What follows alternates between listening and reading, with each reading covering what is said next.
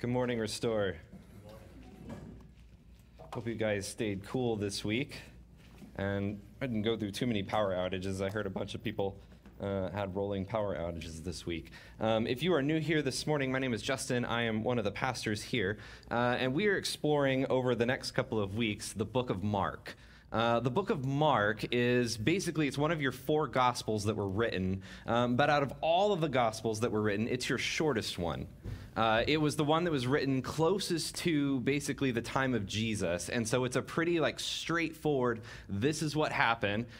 This is as Mark kind of sees it. He doesn't add in a whole lot of theology, if you will, or kind of deep understanding. He sort of just records the facts as they are. Which I both love and then also don't love, because you guys know I make things more complicated than I should theologically. And so sometimes Mark feels a little bit stripped down to me, but there's also something really beautiful about that. And so this morning, we're going to be in a pretty famous episode in Mark, and this is the denial of Jesus by Peter. But one of the things that we're going to look at this morning is, what does God do with our basically our toxic spirituality? What does God do with our failures? What does God do when we are a disappointment to Him? What does God do when we don't measure up? But not only is it not, and I'm not talking about just I messed up here and I failed, but I'm talking about the times where in our own just brokenness, in our own sinfulness, in our own weakness, in our own insecurities, we end up making decisions sort of knowing that this isn't the right thing, but we do it anyway. What does God do for us then? How does God approach us then? So I think this is one of the things that, as we ask this question, what we're really kind of driving at here is, what does God think of me when I fail Him? And then on top of that, when I am approaching God, right, when I'm asking Him for things or I'm praying through things, what does He do when He sees the deeper longings of my heart not being real? When I'm asking for something and He doesn't answer that, why doesn't He answer that? Okay, the reason I bring both of these up is because these two questions are related. What does God do in my failures, and why doesn't God answer or meet or make whole the deeper longings of my heart? These two things are often connected for us. Because more often than not, when we feel like God has not answered our prayers, not fulfilled our longings, not seen us for who we are, it's usually because we feel like we haven't measured up, we have failed in some way. He's punishing us, He's withdrawing from us to teach us some kind of lesson. And so this morning, as we're in the text that we're in, I want to ask these two things kind of in tension with each other. What does God do when I fail? And what happens when He doesn't answer the deepest longings of my heart, seemingly? And are these two things connected to one another? The ways in which I feel lonely or isolated from God or disappointed in God, or the ways that I feel like He doesn't see or hear me, is this connected to the way that I've related to Him, the way that I've served Him, the way that the way that I have failed Him in some kind of way? And so the text that we're in this morning is going to be in the Gospel of Mark, and I'm going to read it for us. It's going to be behind me on the screen as well. When they had sung a hymn, they went out to the Mount of Olives. You will all fall away, Jesus told them. For it is written, I will strike the shepherd, and the sheep will be scattered. But after I have risen, I will go ahead of you into Galilee. Peter declared, even if all fall away, I will not. Truly, I tell you, Jesus answered, today, yes, tonight, before the rooster crows twice, you yourself will disown me 3 times. But Peter insisted emphatically, even if I have to die with you, I will never disown you." And all of the others said the same. They went to the place called Gethsemane, and Jesus said to his disciples, "Sit here while I pray." He took Peter, James, and John along with him, and he began to be deeply distressed and troubled. "My soul is overwhelmed with sorrow to the point of death," he said to them. "Stay here and keep watch." Going a little farther, he fell to the ground and prayed that if possible, the hour might pass from him. "Abba, Father," he said, "everything is possible for you. Take this cup from me, yet not what I will, but what you will." Let me pray for us this morning. Father, as we explore what it means to be loved by you in the midst of our failures, as we explore what it means to have parts of our hearts that aren't healed, that aren't made whole, that aren't restored, that are seemingly ignored by you, deep longings of our hearts that we seem to know you could fix but don't. We wrestle with these two things, Father. As Mark shows us, these two things are deeply and closely connected to one another. So this morning, would you help us? Would you help us with your love? Would you help us with grace? Would you help us understand our own sense of failure, our own sense of inadequacy? We love you, Father, and we need you. Would you show us how to love you more? We pray these things in your name. Amen. So the first thing that I want to point out is that we start to see Peter display what I would call like toxic spirituality. He has no real idea like who he is. He has no real idea what he's capable of and what he's not capable of. So Jesus starts out by quoting Isaiah. He says, "I will strike the shepherd and the sheep will be scattered." He's implying that Jesus is hinting to them that I'm going to my crucifixion, and when that happens, all of you are going to split. All of your faithfulness, all of your learning, all of your theological understanding, all of your convictions, all of the ways that you have followed me, all of the ways that I have invested in you, none of that's going to matter when it matters most. You aren't going to follow through with the commitments that you've made. Okay, so I want to just like stop here for a second and just think about this. When Jesus says, you aren't going to follow through with it, like you will fail. All the ways that I have invested in you and built conviction in you and tried to bring about change and restoration and wholeness in you, when it actually comes to the moment when it matters most, you aren't going to follow through. This is what Jesus has just told them. "But after I have risen, I will go ahead of you into Galilee." And Jesus declares, "Even if all fall away, I will not." And then Jesus actually elevates, like he escalates the language a little bit. He says, "Truly I tell you, today, yes, tonight, before the rooster crows, it's not just that you're going to fall away.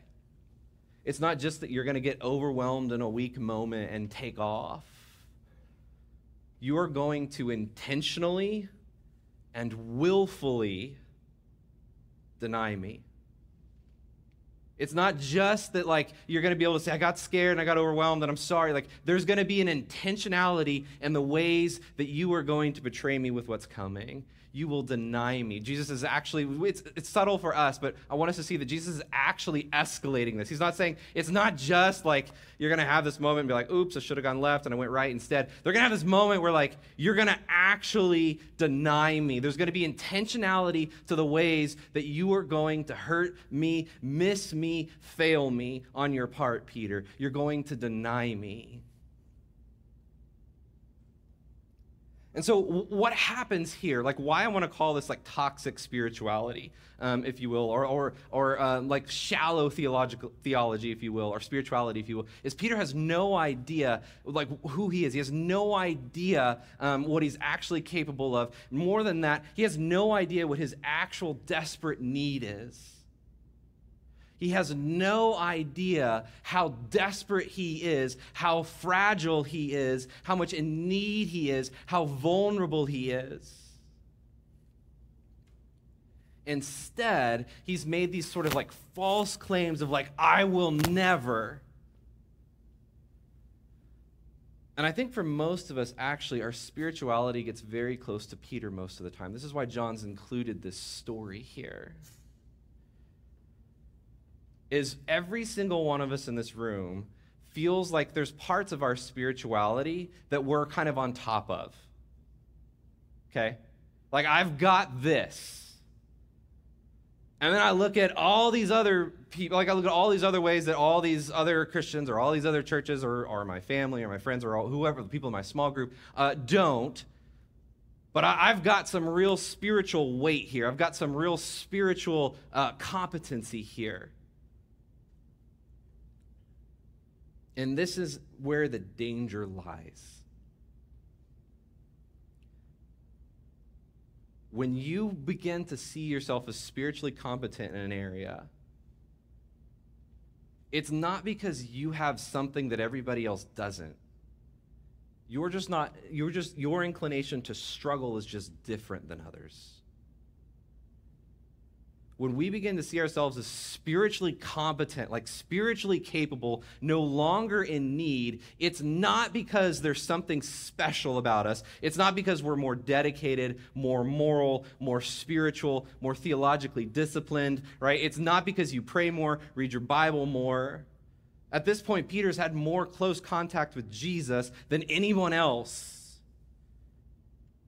Your spiritual competency is actually a false sense of like, I've got this, because your struggle is just different than other people's struggle.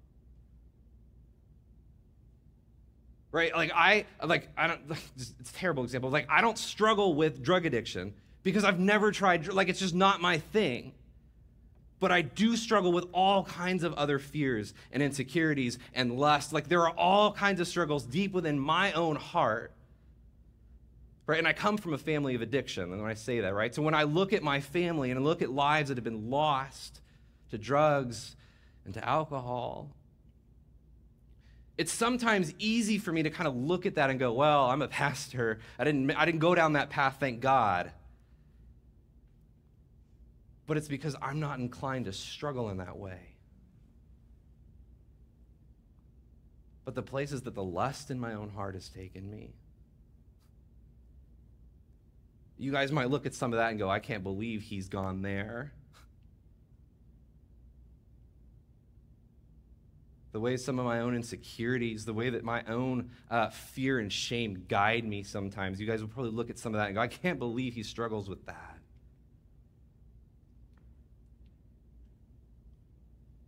And so the first thing we see about spirituality here from Peter is that he has this false sense of competency.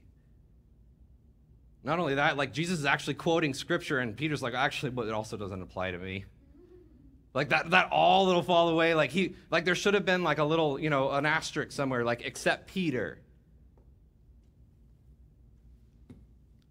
And so even in the midst of, we can do this, even in the midst of like scripture being like read to us or taught to us, we can look at it and go, yes, I hear all fall short of the glory of God. None are deserving of his grace, but also I'm still pretty good. Right? Like, I've got somewhere in there, like, there's a little bit, there should be an asterisk somewhere with my name on it, like a footnote if you have a study Bible. This proved true for all the rest of humanity, but so-and-so, right? Like, that's what Peter's done here. Like, just look at kind of the boldness at which he said, this doesn't apply to me. And that's when Jesus says, not only does it apply to you, but it actually applies to you way more than you think it does. It's not just that you're going to fall away. You're going to deny me.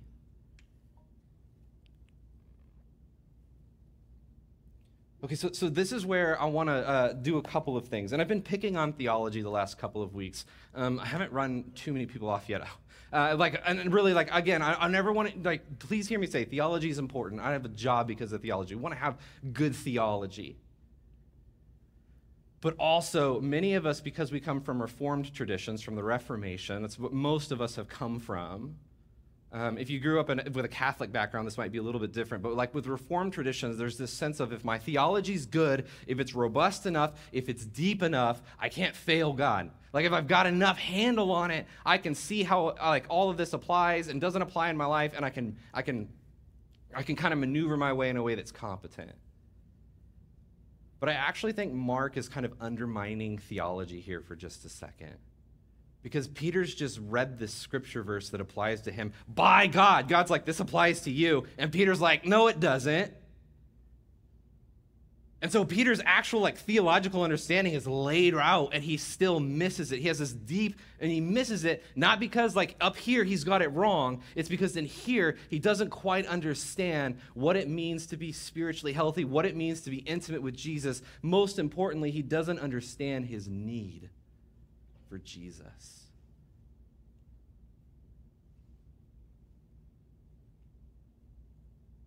Most significantly, he doesn't understand his vulnerability in Jesus. Most significantly, he doesn't understand how desperately weak he actually is, how much in desperate need he actually is. And this is how Peter misses it.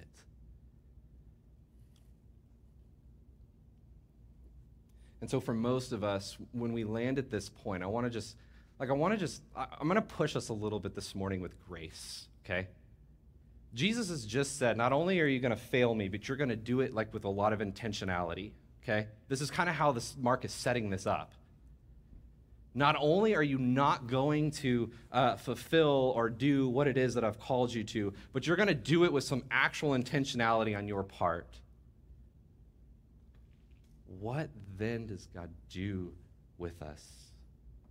What then does Jesus do with Peter? So I think most of us, when we sin or when we fail God, we kind of come to him with a sort of an after the fact kind of mentality. I'm really sorry I blew it. I'm really sorry that I'm not the parent I should be, that I'm not the spouse that I should be, that I'm doing these, that I have these addictions that I shouldn't have. I'm really sorry that I failed in some kind of way. Would you just please don't send me away? I'm really this is where we kind of go, our view of repentance is almost as always done in the context of after the fact, after we've done it. But what Mark is subtly actually trying to paint here is a picture is God knew long before you ever made that move, failed in that way, made that decision long before. And not only that, he understood that you would do it with way more intentionality than you probably give yourself credit for.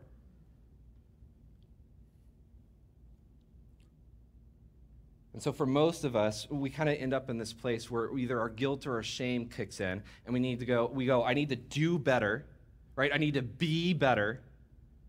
Or our intellectualism kicks in. Some of us are that way. And it's I just need to know more. If I study my Bible more, I won't end up in this space again.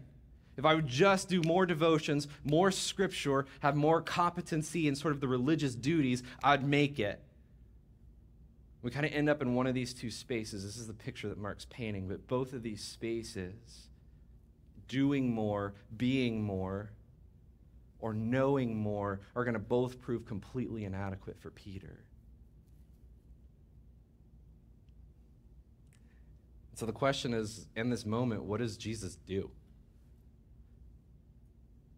When Peter's theological understanding is sufficient, but isn't going to carry him through. When Peter's lack of his own self-awareness is not there, what does Jesus do? Verse 32. They went to the place called Gethsemane, and Jesus said to his disciples, "Sit here while I pray." Then he took Peter, James, and John along with him, and he began to be deeply distressed and troubled. "My soul is overwhelmed with sorrow to the point of death," he said to them. "Stay here and keep watch."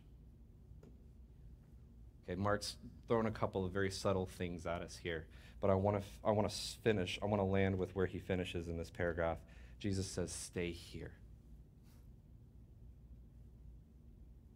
You're going to fail me with more intentionality than you realize. Stay here with me. Don't leave me. Stay here and keep watch with me. When Jesus invites them to pray, Peter, James, and John, he shows them that he is deeply distressed and troubled. Here, so I want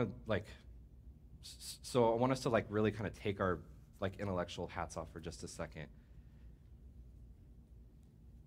When Jesus knows that Peter is about to fail him, Jesus actually brings Peter into more vulnerability. He says, come with me and let me show you how troubled my heart is right now.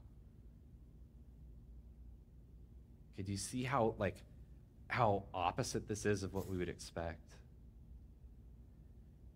Jesus is inviting Peter into this vulnerability. I'm in this space and I need you. Come stay with me, Peter. I am distressed. I am troubled. Stay with me. So this idea that God needs us is hard for us in the West for a couple of reasons. Just our philosophy and the Reformation and the Enlightenment have kind of influenced. I'm not going to go into all of that. But this idea that God needs you, I think is actually very foreign to us. Okay, but there are multiple times in all of the Gospels where Jesus needs the people around him. He needs them to feed him. When he goes to visit the woman at the well in Samaria, he needs her to draw water for him because he has nothing to draw water from. He's constantly inviting people into this vulnerable space where he needs them. I think this is something that our spirituality in the West, we have lost. One, because we've intellectualized so much of it, but two, we often see our God as sort of this invincible, and he is all these things, and he's up here and we're down here, and our real goal here is to measure up enough to where he tolerates us enough to get into heaven.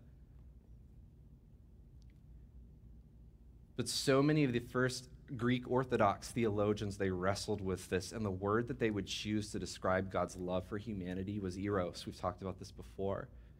Which sometimes can imply sexual passion or longing. And that's really inappropriate. But they were very intentional about this. There was something deep inside God they saw longed to be with us, with you. There is something deep inside of God that the theologians, when they were searching for a word, they're I don't know what kind of word I can think of other than it's got to be something powerful, just this sexual longing. And again, I'm not I want to be very careful with saying there's sexual longing. That's not at all what I'm implying. But what they were struggling with is trying to find a word that described this deep longing that God had for intimacy with you, with them.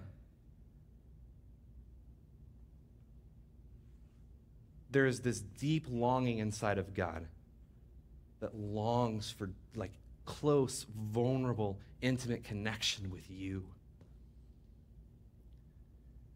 Even when your theology is bad, or you've just been informed, he knows that you're going to intentionally fail him beyond just I had a weak moment. There's going to be some intentionality. I'm going to act out in a way out of my character that doesn't make there's going to be some, even in that midst of I'm going to actively and willfully and intentionally rebel against him, dishonor him, move away from him. He, in love for you, draws you in. This is the picture that Mark's painting here.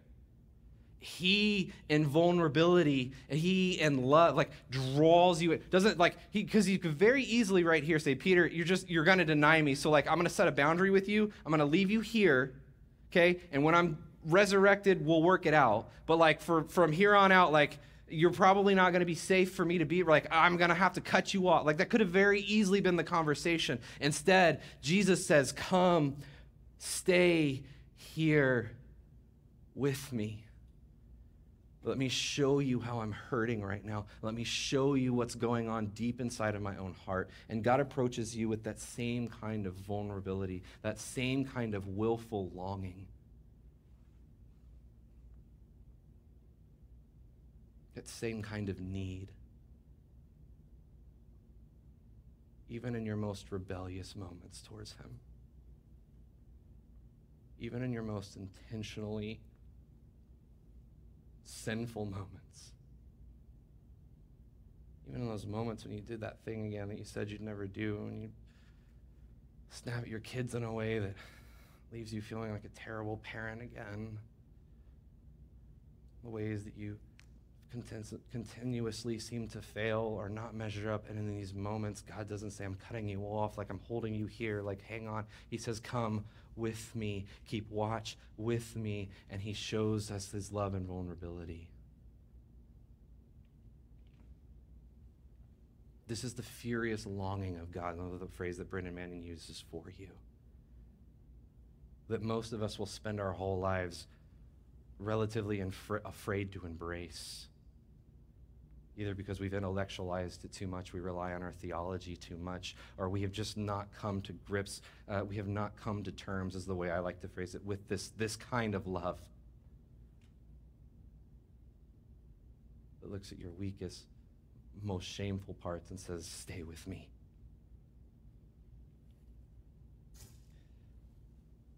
So, starting in verse 35, going a little farther, he fell to the ground and prayed that if possible, the hour might pass from him. He prays, Abba, Father.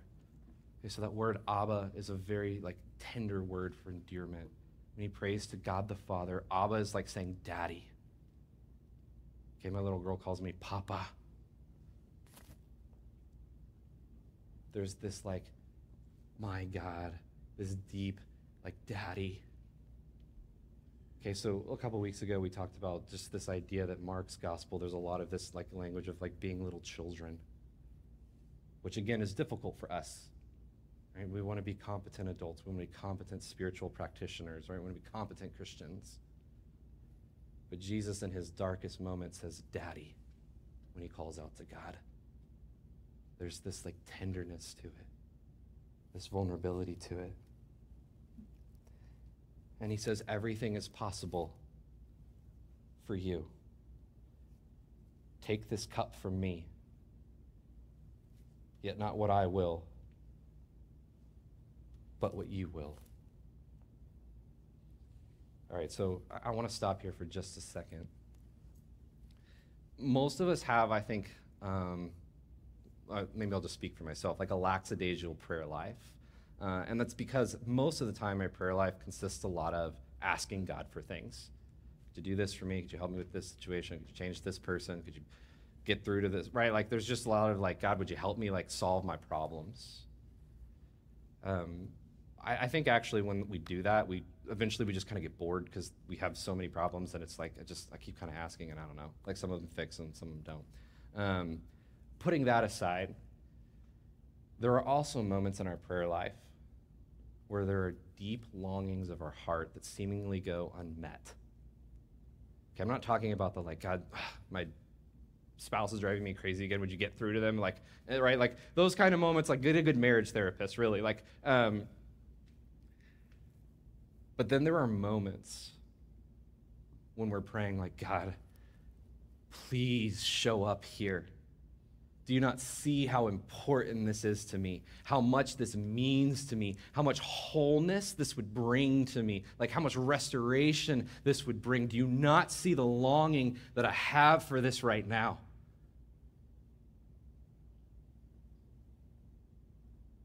Do you not see me? I'm talking about these deeper parts of our, the parts of ourselves either that we wish we could change and never have, the parts of our, relationships we wish we could heal and never did, the parts of our, our own brokenness that just doesn't seem to get fixed. I'm talking about that part when we're, in that moment of prayer where we're on the urge of either anger or bitterness or disillusion, and we're praying to God, God, do you see this? Most often in those situations, too, we don't even know what the solution is. We're could you just see, though? Could you do something? Because you can do all things. This is the language that Jesus is using. It's everything is possible for you. There's nothing that you can't do. So if you would, take this from me. And so I want to enter into some of like the emotional processing with Jesus here in this space. We tend to look at this space and kind of see we see we can feel very removed from this. Like, well, he's Jesus, he's perfect. Of course, when he prays like this and doesn't get what he wants, like, of course he's going to stay faithful. But I want us to kind of go through the emotional processing with Jesus here for a second. Jesus says, all things are possible for you. He's not being sentimental. He's expressing like, hey, what's about to happen? I know that you can do something about it. Like, you are God. You are almighty God. You are sovereign. You are the Father. Like, you hold all things together, in whom and by whom and through whom all things have been made. You can do something here.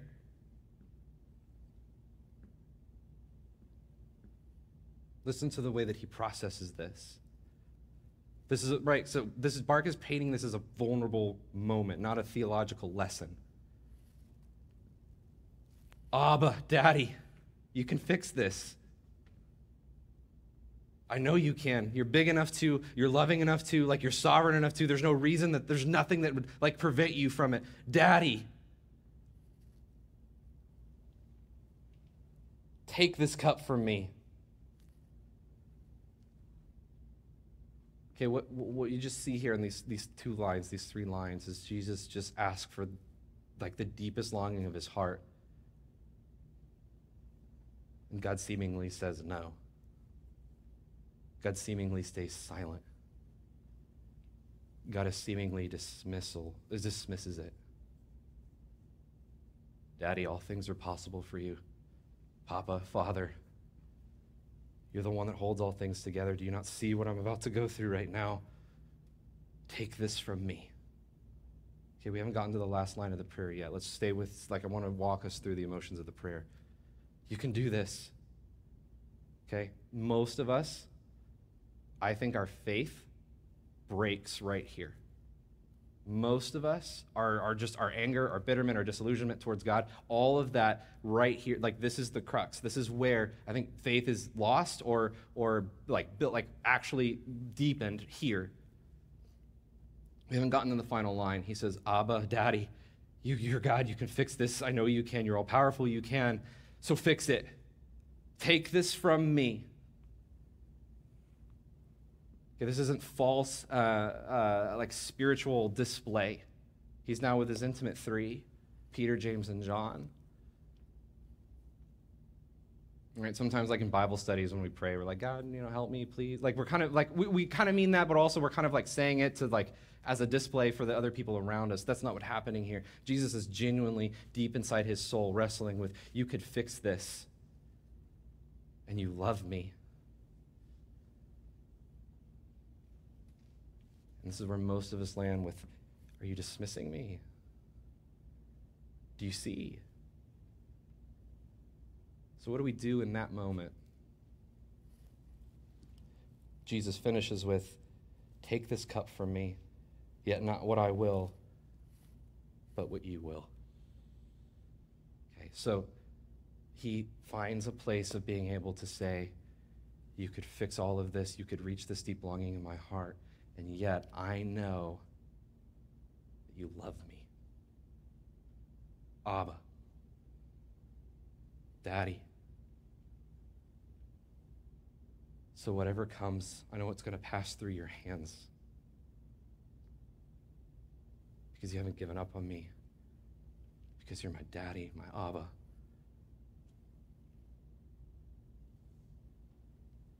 Fix this, I know you can, but whatever does happen, I anchor it on your love for me. Okay, so Mark ties in these two kind of seemingly unrelated points here for just a second. Peter has just been told, not only are you going to fall away, but you're going to actively and willfully rebel against me, deny me, dishonor me. Come stay with me. Jesus has prayed, and God has seemingly dismissed or unacknowledged that deep longing in his heart. But Jesus does the same thing. He clings, Abba, Father, not my will, but yours. There's this surrender to, I know that you are loving and you are good and you never push me away. You never cut me off. That's not what happens to Peter, and it's not what's happening to Jesus. So whatever's going to happen to me is going to pass through your hands, and I can do that. I can rest in that, knowing that you have my good in mind, like you love me, that you long for intimacy with me. So whatever's coming, whatever it is that your sovereign will is bringing about, is orchestrating, I know you love me. Because even Peter, who is actively rebelling against God, is brought into intimacy with God, with Jesus, who is fully God. You see the picture that Mark's starting to paint here? That in our most desperate moments or in our most shameful moments, either one of those, God is bringing us in, drawing us in vulnerability to him, so that in those moments when the deeper longings of our hearts don't seemingly get met, when we pray and pray and pray and the solution and the fix isn't found, we rest in that love. We know that God's longing. Like that is, and so Mark often, by the way, doesn't provide like these thoughtful theological resolutions to things. He often kind of leaves us in this space of wrestling with this. The deep longings of my hearts, God seems to like could fix, but doesn't.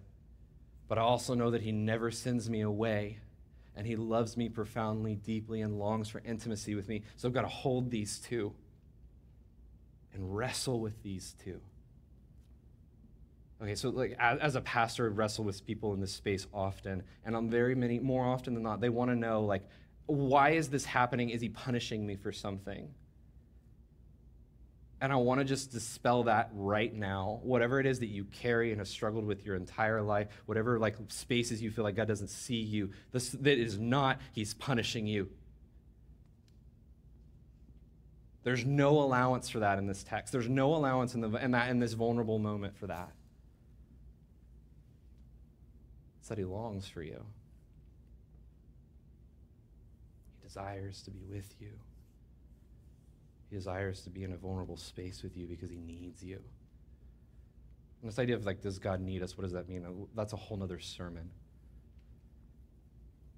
But for now, I want to leave us with this space. Jesus doesn't get what he prays for either. Just think about that for a second. He prays and doesn't get it. At least not the way he's asking for it.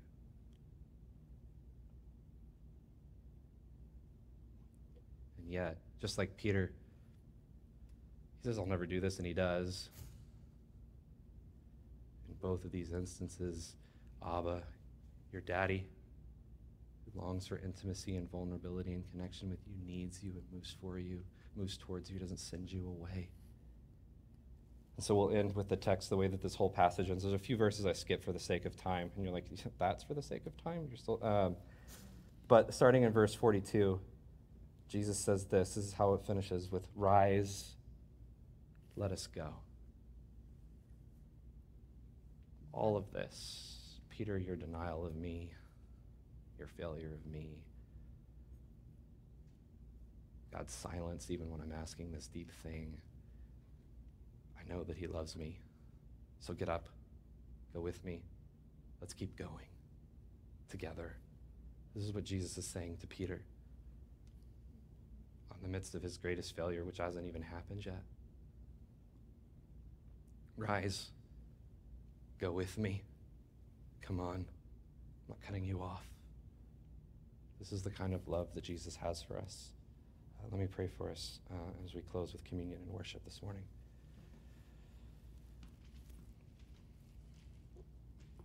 Father, I must admit that we wrestle with this type of love. We wrestle with feeling like you see the deepest longings of our hearts.